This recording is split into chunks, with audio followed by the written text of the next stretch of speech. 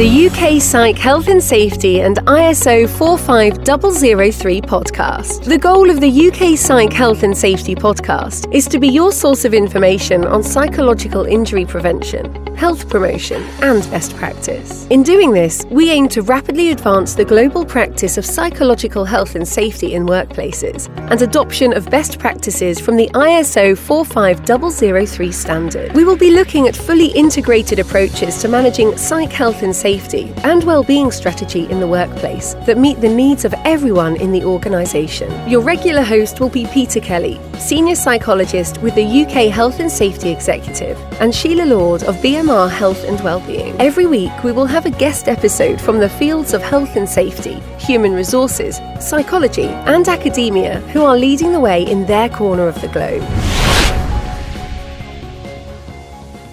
Hi and welcome to our latest episode of the UK Psych Health and Safety podcast. My name is Sheila and this week sees the start of Men's Health Week, running from the 12th to the 19th of June.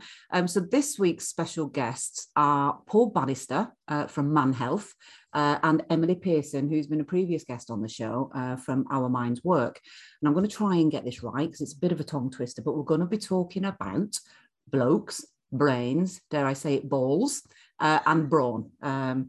So we know that for any organisations to thrive, employees need to be on top form, and that's physically and mentally. But in the UK, men's health is unacceptably poor.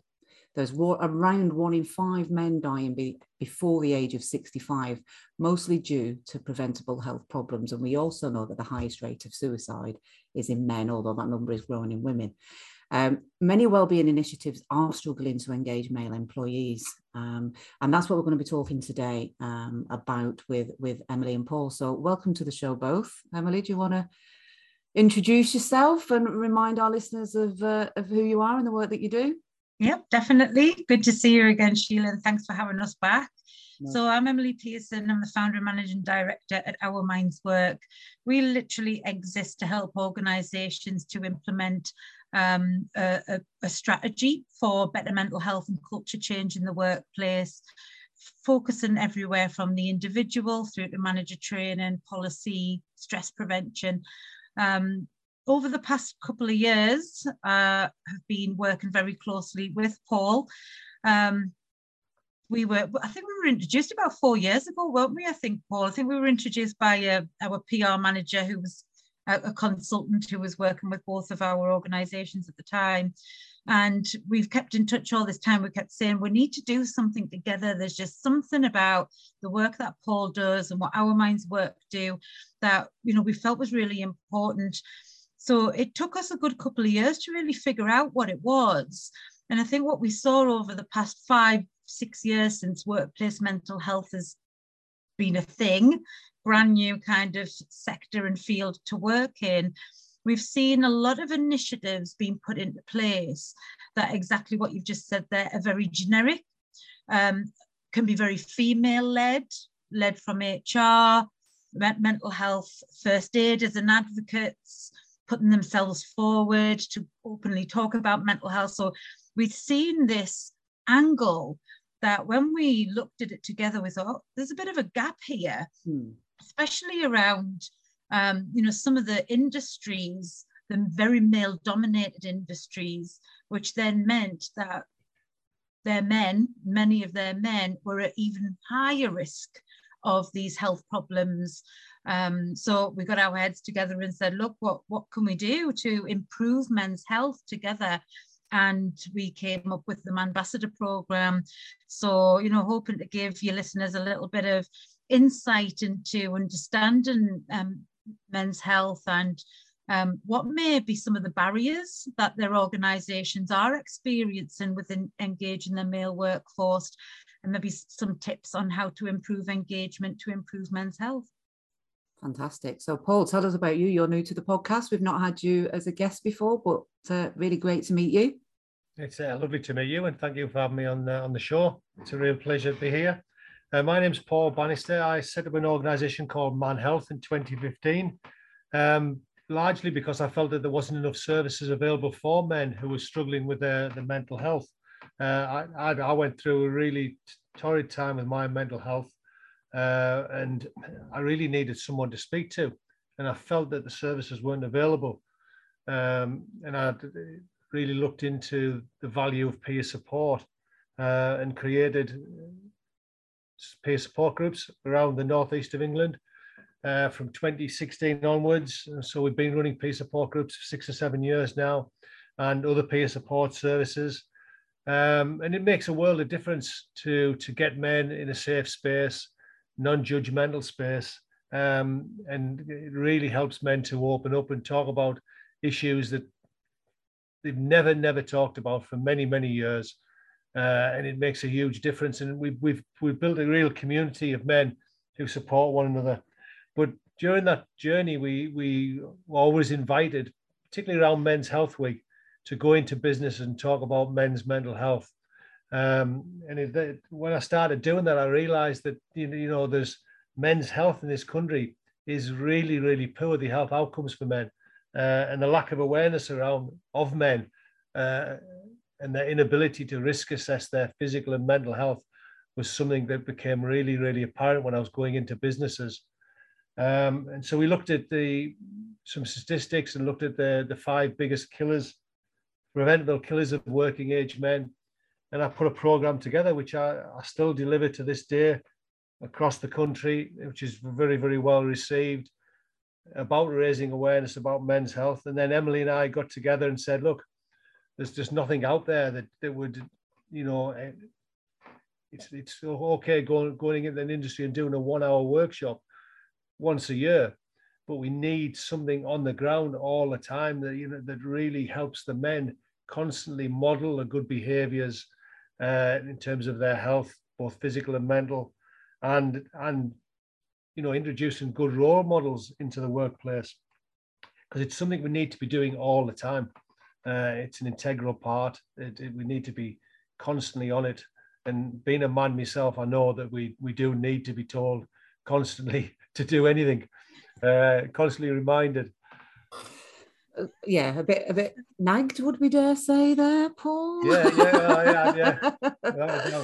So it's a really interesting point that you both raised there about a lot of these wellbeing initiatives, they're not very male focused, and let's be honest, a lot of the wellbeing initiatives that we've got are very generic. It's a very overarching program. They're not specific, they're not targeted to specific departments, individual challenges, team challenges, that type of thing.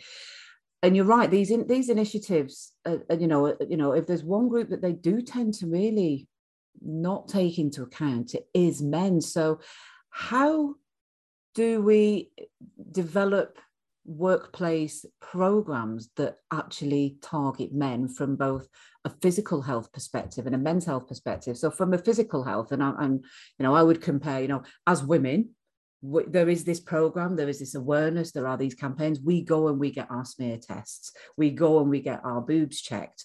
That's routine. We wouldn't not do that. So why is that different with men, with some of the, and maybe Paul, just talk to our listeners about, what some of those 5 biggest killers are in working age men? Yeah, I haven't got an answer to that question, why these screening processes aren't in place for men. It defies logic to me. I often talk about men's health outcomes now, and I refer back to the late 60s, early 70s, when there was many campaigns and these screening processes were introduced for women, because the health outcomes for women were quite poor in the 60s and early 70s. And these screening processes were introduced, and that is fantastic that these screening processes are saving lives of many of our female colleagues. But at the same time, why weren't these screening processes introduced for men? Just to check the testicles, to go for a prostate check. It's commonplace now for women. It's women know they have to do these things. It's part of their life, and they're very knowledgeable about their health. Women, they talk about it all the time. Men don't talk about their health. It's almost taboo to talk about, the prostate. It's taboo to talk about feeling your testicles and checking for growths on your testicle. And we need to break that that taboo, and we need to bring these things out in the open, and we need to make them common conversations that men are having, because if we don't, the health outcomes for men are going to continue to deteriorate, and they are deteriorating. Life expectancy for men's gone down for the first time in 20 years. You know what I mean? So these aren't good. And the health outcomes for men, particularly in more deprived areas, are something like 20 years below the health outcomes for men from the richest boroughs in the country. And that's something that really needs to be addressed. And men spend a lot of the time in the workplace. So why not use the workplace as a vehicle for starting these health campaigns and starting these conversations? Yeah, absolutely. I completely agree, Paul. And the statistics are stark, aren't there? And that taboo topic is exactly one of the problems that the work that we are doing together is trying to solve, is really tackle male-specific stigma. You know, as a woman who, you know, Sheila, we've had many conversations where, you know, straight away we're talking about female things, and we're great about, you know, pushing for the menopause. Women are great at standing up together and really pushing for what they feel that they need and that they believe in to improve their lives. Men don't do that. They just don't do that. So then it gets unvoiced. Nobody is kind of pushing for improvements for men's health. Not at the same level that women tend to do. So this kind of taboo male stigma around just generally that being unwell or having a health problem is a weakness. Yeah. And it, you know, we understand that a lot from mental health, but it's the same with physical health as well. Yeah, it's so true. I mean, it's almost like a badge of honor to soldier on and carry on. My brother is an absolute nightmare. You know, he'll continue to work when he's not physically, you know, in a right place to work. He's needed New Year's for 10 years, but he's carried on working. He's the worst for getting himself checked out for anything. It takes us 2 years to get him to go to the doctors. You know, I'm lucky that I'm such you know, the person that Paul mentioned before. I'm the nagging sister that pecks him and pecks him and makes him do it. So how, you know, we struggle as wives, as partners, as friends to engage men in healthy kind of conversations, if you will, everything you've just said there. So how on earth do workforces go around tackling this and engaging that? Because that, you know, based on just what we've said so far about the nature of the beast of where we are now, how do employers start to affect support and change for male employees? Yeah, absolutely. And I think Paul's mentioned one of them already, is having those positive role models in the workplace who are like Paul, the Manbassadors of the world, of the workplace, who are willing to be out there and role modeling help-seeking behaviours for improvements for health. Looking at the way that we engage men through imagery. If you look at your kind of general employee assistance program, leaflet or website, they try to be inclusive of everybody, where, you know, 99% of the time, inclusivity is definitely what workplaces want to be able to achieve. But when it comes to tackling really complex issues like this, we have to be positively exclusive to be able to tackle men. So even down to the marketing messages, the images that are used, the language that's used, thinking about terms like using mental fitness instead of mental well-being. So even just the language that is really going to connect with the audience. So even starting at your marketing messages to put out there to engage men, and how do we reach out to men?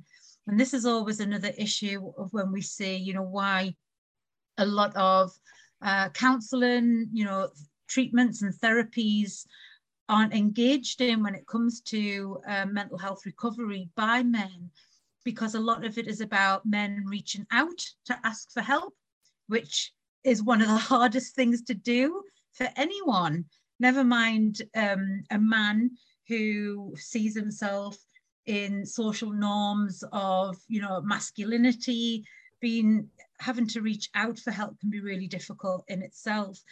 So waiting for guys to reach out for help when it's a little bit too late, it isn't really proactive or preventative. So we need to reach in to men, and reaching in a little bit of a different way as well. You know, the Time to Talk Day campaign, come and sit to have a cuppa and talk about your mental health. It doesn't quite wash with guys.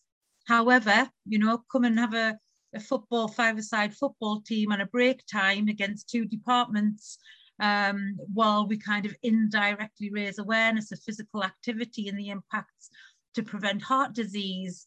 Is just a completely different way of engaging men into understanding their health and what support is available for them when they need it. Paul will have loads of more insights as well from, you know, engaging men on what do men actually want, you know? Yeah, and I think that's the stuff I'd be interested in to hearing about, Paul, is, you know, how, just from a female in, you know, perspective in life, how do we engage men? But joking aside, you know, how do we do that? Well, I think it's in terms of the workspace, and I think that there's this myth that men won't talk. I mean, I've done talking groups now for many years. Men will talk if the environment is right, if they've got a safe space where it's non-judgmental. And that's a challenge for a workplace. If a workplace is putting a well-being program into place, the starting point has got to be speaking to the employees, particularly the male employees, and about how best to engage them. It's no good imposing a well-being strategy onto a workforce, you know, and that's what tends to happen. It's you know, we'll put a well-being committee together. We get all these people with all great intentions, join the well-being committee. We might get a few people from the senior management, a few people from the HR. You'll get very few people from the shop floor probably joining that well-being group. You may, if you're lucky, but none of it is gender specific. We need to really become more aware that we're losing so many men to suicide. We're losing so many men to heart disease. The time off work in this country is unbelievable. It's 70 million working days lost each year, you know, and that's just due to mental health. We need to start doing something in the workplace, and that starts by engaging the men, asking them how we can best reach them, how we can best communicate with them, and then putting these processes in place, you know, and that's what the Manbassador program is all about. It's about building that infrastructure and giving the men a voice within the workplace. Yeah, so that's typical, isn't it? We find that when we're talking to organisations, is that well-being strategies, well-being programs are always put together with the best of intention, but with very little, if any, consultation with staff as to what they want. So somebody goes off, looks at what's trending on Twitter, and I am very, you know, oversimplifying here, but goes off with the best of intentions to put something together. But at no point has anybody been asked what would make the biggest difference in terms of support at work. And that's men and women. That's just general workforce, isn't it? Yeah. So what are some of the more successful initiatives that you see? We always talk about consulting with and asking people what they want. What are some of the other things there that you've seen that work, Paul?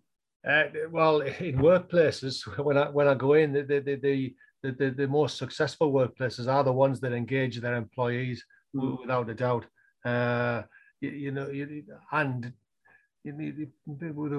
you know, peer support groups within the workplace where people can voice their opinions, employer satisfaction surveys, employee ideas, anything like that, where the employees feel that they're going to be listened to. And I do go into workplaces, and I've worked in some industries where they have these ideas boxes and these schemes that you can go along to these meetings. Unfortunately, I've also been into places where they have all these great schemes in place, but then people on the workforce don't see these changes happening. And that's it, isn't it? We can put all the place that we like, but unless we take action, and that, and I think we overcomplicate it a lot. And I just break it down into one simple acronym a lot of the time when I'm speaking to people. You just need to act. And by act, what I mean is you need to ask employees what they want. Yeah. When they then tell you, go back and consult with them and then take action together. Yeah, exactly. And if you do those three things consistently and continuously, you will then get to where you need to go. And I think a lot of organizations or a lot of approaches are looking for an immediate fix with an immediate solution, an immediate result. And you can't do that in this area, can you? I mean, just playing devil's advocate for a minute, you'd be like, because I can hear some like maybe past bosses I've had in a, in a previous life, and even me being guilty of this in my thinking in a previous life. But oh my God, if we've got to have people, if we're supporting we've got to do peer support for men, we've got to do wellbeing initiatives for men, then we've got to do it for women, then women going through the menopause and kids that are just coming into the workplace after COVID, when we're going to get any work done? My reply would be, what's your most valuable asset? There's a recognition now, particularly after the pandemic, that, pre-pandemic, we were expendable as employees, but now, with the Great Reset, we know how difficult it is to engage staff. We know to keep staff and employ staff, and we've swung the other way now. Your employees are your biggest asset, and you'll know better than me, Sheila. You're an expert here. It's an integral part of the health and safety strategy, isn't it? Consulting your employees. I mean, does it allow you to get greater credit with your health and safety strategy if you engage employees? And I think it's. I mean, absolutely, you're right. The health and safety stuff and this risk assessment piece, which, if I'm honest, I would say is probably missing from. I would say in the upwards of the 90 percentiles. It's missing in most wellbeing strategies. And people say, well, we do an engagement survey, that's our risk assessment. No, it completely is not your risk assessment. What we want to know, what we want to understand is, you can't just say you hand out PPE equipment and you've done a risk assessment for safety. You wouldn't get away with that on a construction site. You wouldn't, but we don't apply those same principles. And we've always had this carrot rather than a stick mentality. But, and you see so much stuff, and Emily, we've talked about this before, haven't we, about, let's make mental health first aid a legal requirement. Well, actually, why don't we just work within the law that we've got and get a little bit more stick than carrot? That's another kind of avenue that we can look at, because duty of care, doing those risk assessments for health exists in legislation since 1974. So why are we not putting the health into health and safety? Absolutely. I completely agree with you there, Sheila. And I just want to go back to that point that you made that is just so vital for any of this to work, is that behaviour change.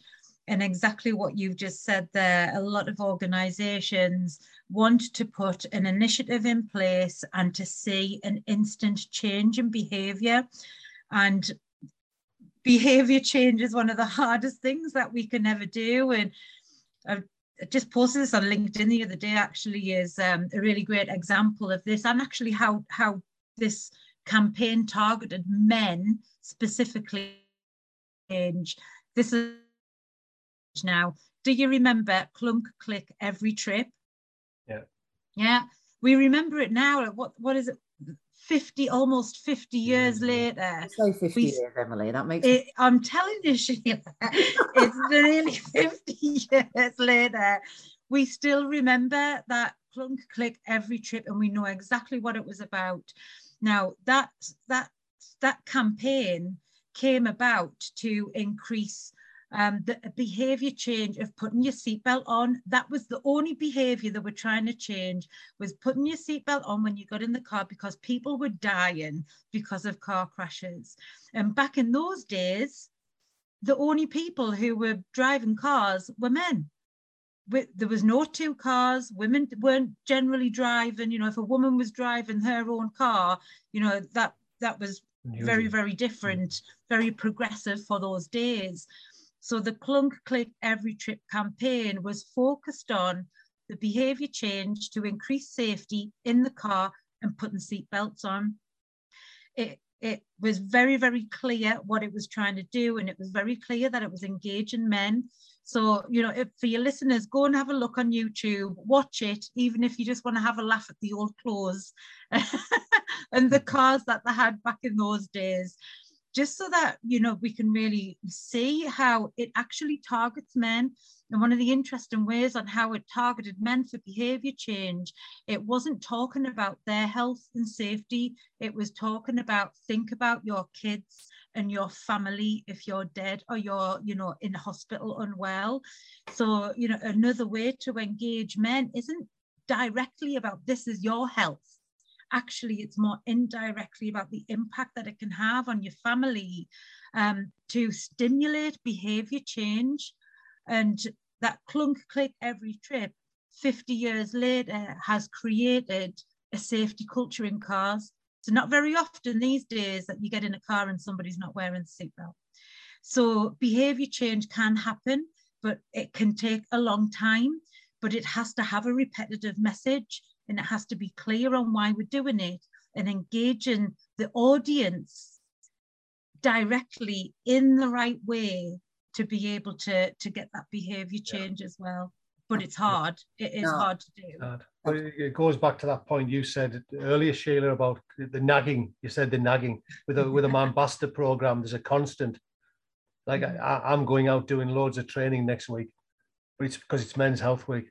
Other weeks of the year, companies aren't doing anything. Absolutely. With a Manbassador program, it's a constant there. Yeah. You're modeling, you know, really good behavior, and you're teaching good habits within the workplace, and that's where the Manbassador program is essential, in my opinion. Yeah, and this is where, for me, you know, where I go on about it all the time, but this is for me where things like the ISO standard, the 45003 standard, I'm hoping will be able to affect that change, because it makes it more systemic in a format and a language that boards understand, based around continuous improvement. And I always say, you know, you walk into any organization and you would say, who's responsible for quality? Yeah. And we'll all merrily put our hands up because marketing, we are, because, you know, that's what we're telling people about. And then manufacturing will be responsible for quality. And then you say, who's responsible for customer satisfaction? And you get the lovely jazz hands across the whole organization. Everybody's doing that. And then you say, who's responsible for well-being at work? How many hands are going up, or how many fingers are pointing that way? Yeah. And we've not got it to that same level of kind of a collaborative approach where we all own this, and that we have systemic ways of reviewing, you know, of customer satisfaction. We have net promoter scores. For quality, we will have our return stats and our reject rates and our, you know, what went wrong and what continuous improvement activities that we've taken.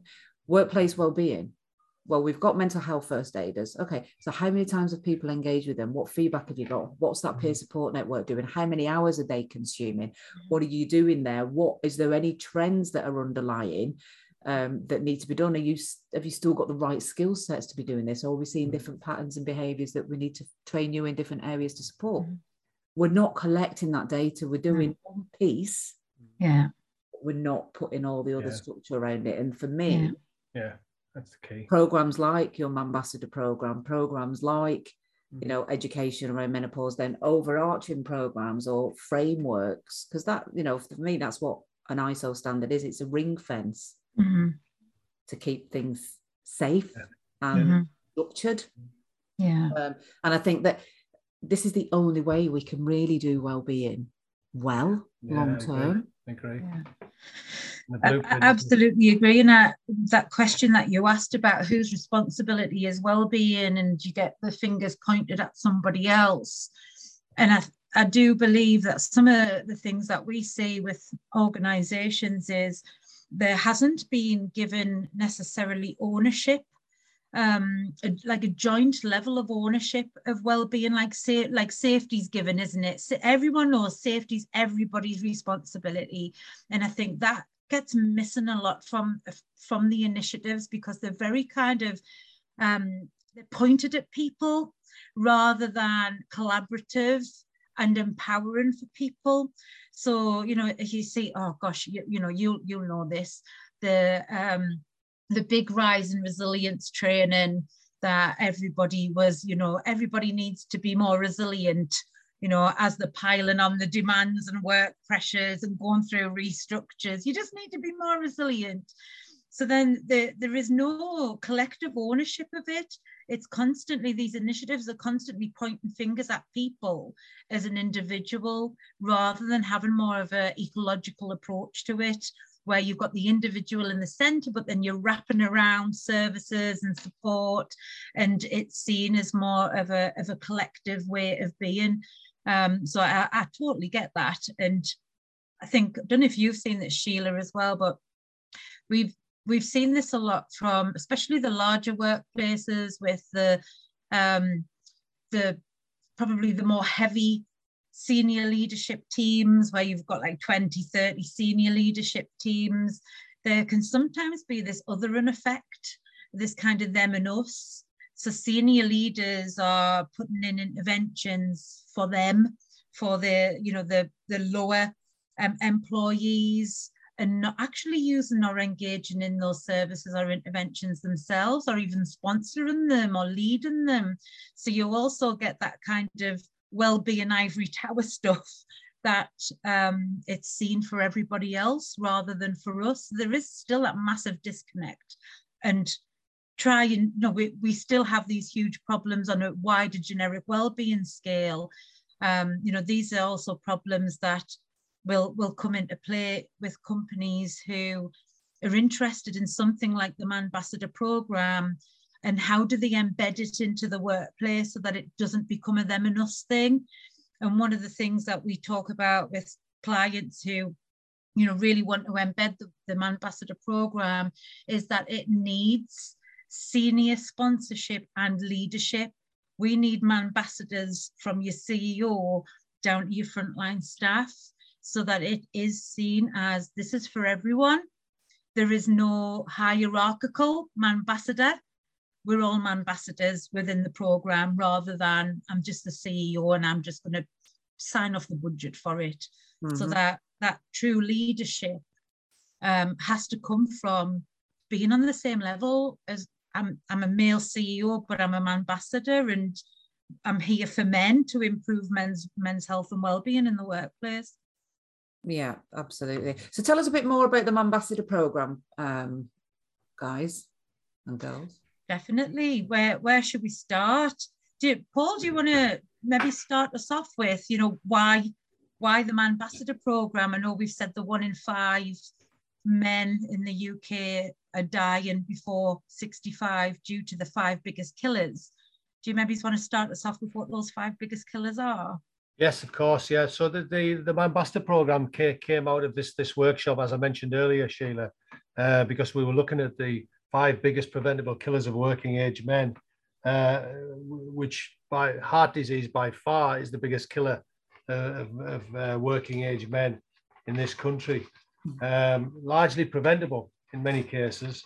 A lot of it down to lifestyle choices. So again, with the Manbassador program and getting someone to model good mental and good behavior within the workplace, and talk about diet and exercise and risk assessing yourself is really, really important.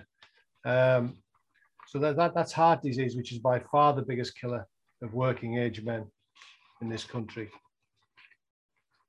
And the second biggest killer, which is something which I'm always amazed by when I go into workplaces with, I think it's something like, up to 9 men a day dying from prostate cancer, the second biggest killer in the workplace. And the level of knowledge around the prostate gland of most men I talk to is negligible. They know very, very little. And I always start the session by asking 3 questions. What is it? What is it for? And where's it at? And it's very unlikely that most men in that room can answer them 3 questions. Yet if you asked a woman a similar question about part of her anatomy, whatever would be, women are much more equipped to be able to give them answers and much more aware. So we talk about the prostate, where it's at and what it does, and we try and dispel some myths about prostate, about the digital rectal examination, which most men believe that is the first thing that's going to happen when they go and see the GP, that the GP is going to be rushing to shove his finger up the bum, which is not the case. And that puts a lot of men off, going for that check. So we talk about the prostate and what it is and what it does. And then we talk about lung cancer. Lung cancer is on the decline because of the great public health campaigns run by, over the last 10, 15 years by various governments, and obviously the increased taxation and the smoking ban. So we also talk about vaping. So when we talk about lung cancer, then we talk about bowel cancer, which is the fourth biggest killer. And the screening process for bowel cancer has been brought in now. So everyone in this country on their 55th birthday gets invited to a bowel cancer screening, which is fantastic. Unfortunately, men aren't taking advantage of this free screening process. I think it's about 70-30 in terms of men. And then finally, we go on to talk about the fifth biggest preventable killer of working age men, which is depression and suicide. Suicide still being the number one killer of men aged under 50. So, and we give some strategies for that. But the Manbassador program is all about equipping men to be able to risk assess their own physical and mental health, which they are absolutely useless at. And as a man myself, I can say that we don't take enough care of ourselves.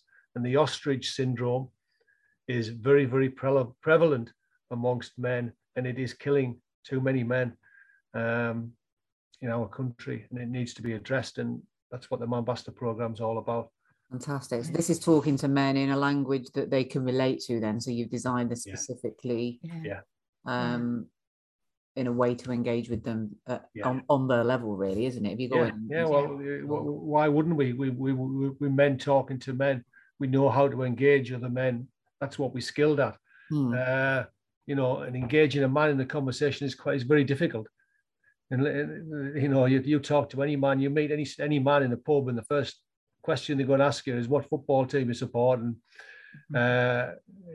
or what car you drive. But engaging them in any level of conversation about physical health or mental health is difficult, and you have to have the strategies in place to be able to do that. And you need to be equipped to be able to do that, how to listen to men, and how to engage them. Listening is the key. Yeah. And that's really what the Manbassador, the way the Manbassador program works is it's a service delivered to men in the workplace by men, male volunteers in the workplace as well. And really the Manbassador role aims to raise awareness of these 5 biggest killers of working age men in indirect male-friendly way, so using male-friendly activities rather than come along and sit around and talk about your prostate, over a cup of coffee. So engaging them in a different way. And they're trained to share their own stories so that they're relatable to men, to tackle that male-specific stigma and normalize help-seeking behaviours as well. And they also will provide access to confidential listening and signposting, and the trained in suicide intervention support. And to help the Manbassadors actually achieve those aims, we do a couple of things. As you know, Sheila, mental health first aid training on its own, to me, is one of the biggest risks that we can implement as an initiative in any wellbeing programme. It's about the infrastructure and safeguard and monitoring and support that's provided to those people. That's absolutely essential to have a safe service for people in this role. So we help the organisations to set the service up with our blueprint, our Manbassador blueprint, which covers everything from safeguarding and all the way through to engagement and recruiting, monitoring the service, and actually launching the service as well, because we look at it as a service blueprint.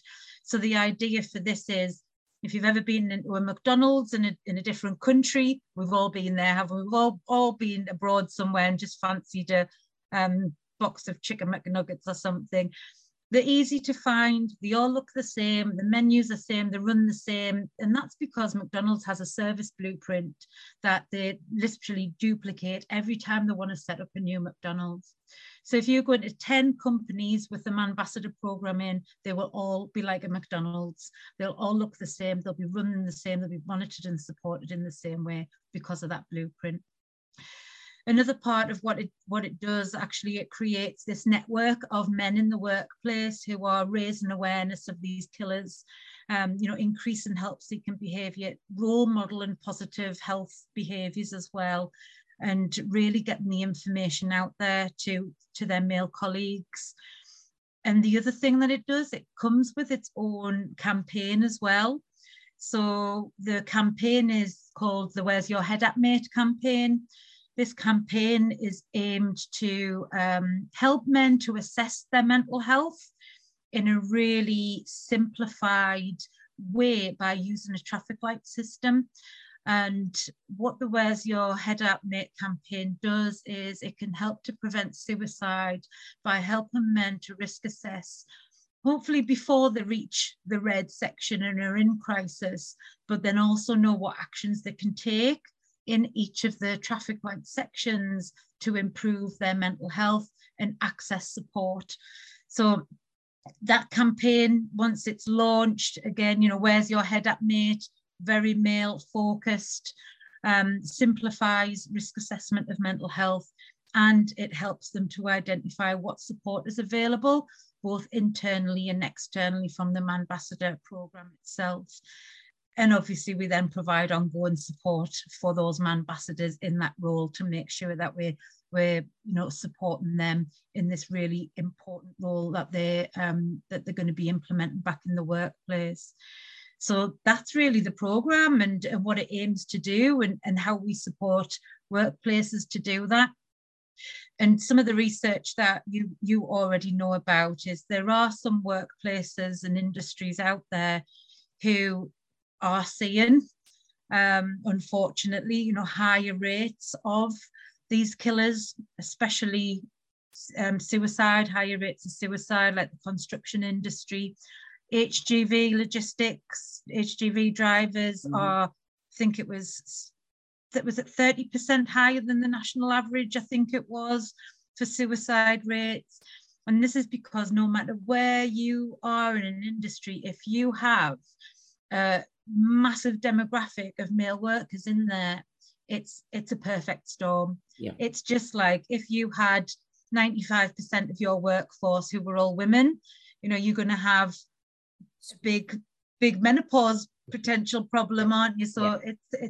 It's exactly the same when it comes to this sex, the sex of the man, unfortunately. So it's definitely something that we need to tackle. Yeah, and again, this brings it back to where we started from at the beginning, in so much as these programs, if you're going to do them, make sure you get a return on the time and the money investment that you're putting in by making it targeted, making it specific, making it relevant, and making it in a way that people can engage with. Yeah, absolutely. But no, it's been fantastic talking to you both today. It's been absolutely amazing. And I think, it's a really, really important work that you're doing around this, and getting men to engage in these programs. And I don't think, there's enough of this being done at this granular level with men. So it's fantastic. And, it'd be great if we could see some more of those public health campaigns to maybe bring the awareness of men's health to that same level as we are with women's health and menopause and cervical smears and all the rest of it. So I think we've a few years to go yet, but it's brilliant that you're kind of championing the bit and leading the way with that Manbassador program. So good luck. Thank you. Thanks for having us, giving us the opportunity to talk about it. Always, me and you, Emily, we can always talk till the cows come home. Sheila, it's been an absolute pleasure. Thank you for having us on, and thank you for talking about this program, which we believe will make a huge difference to men's health within the workplace. You've been listening to the UK Psych Health and Safety podcast. To stay up to date with the latest on psychological injury prevention and the new ISO 45003 standard, subscribe to the UK Psych Health and Safety podcast at www.ukpsychealthandsafety.com.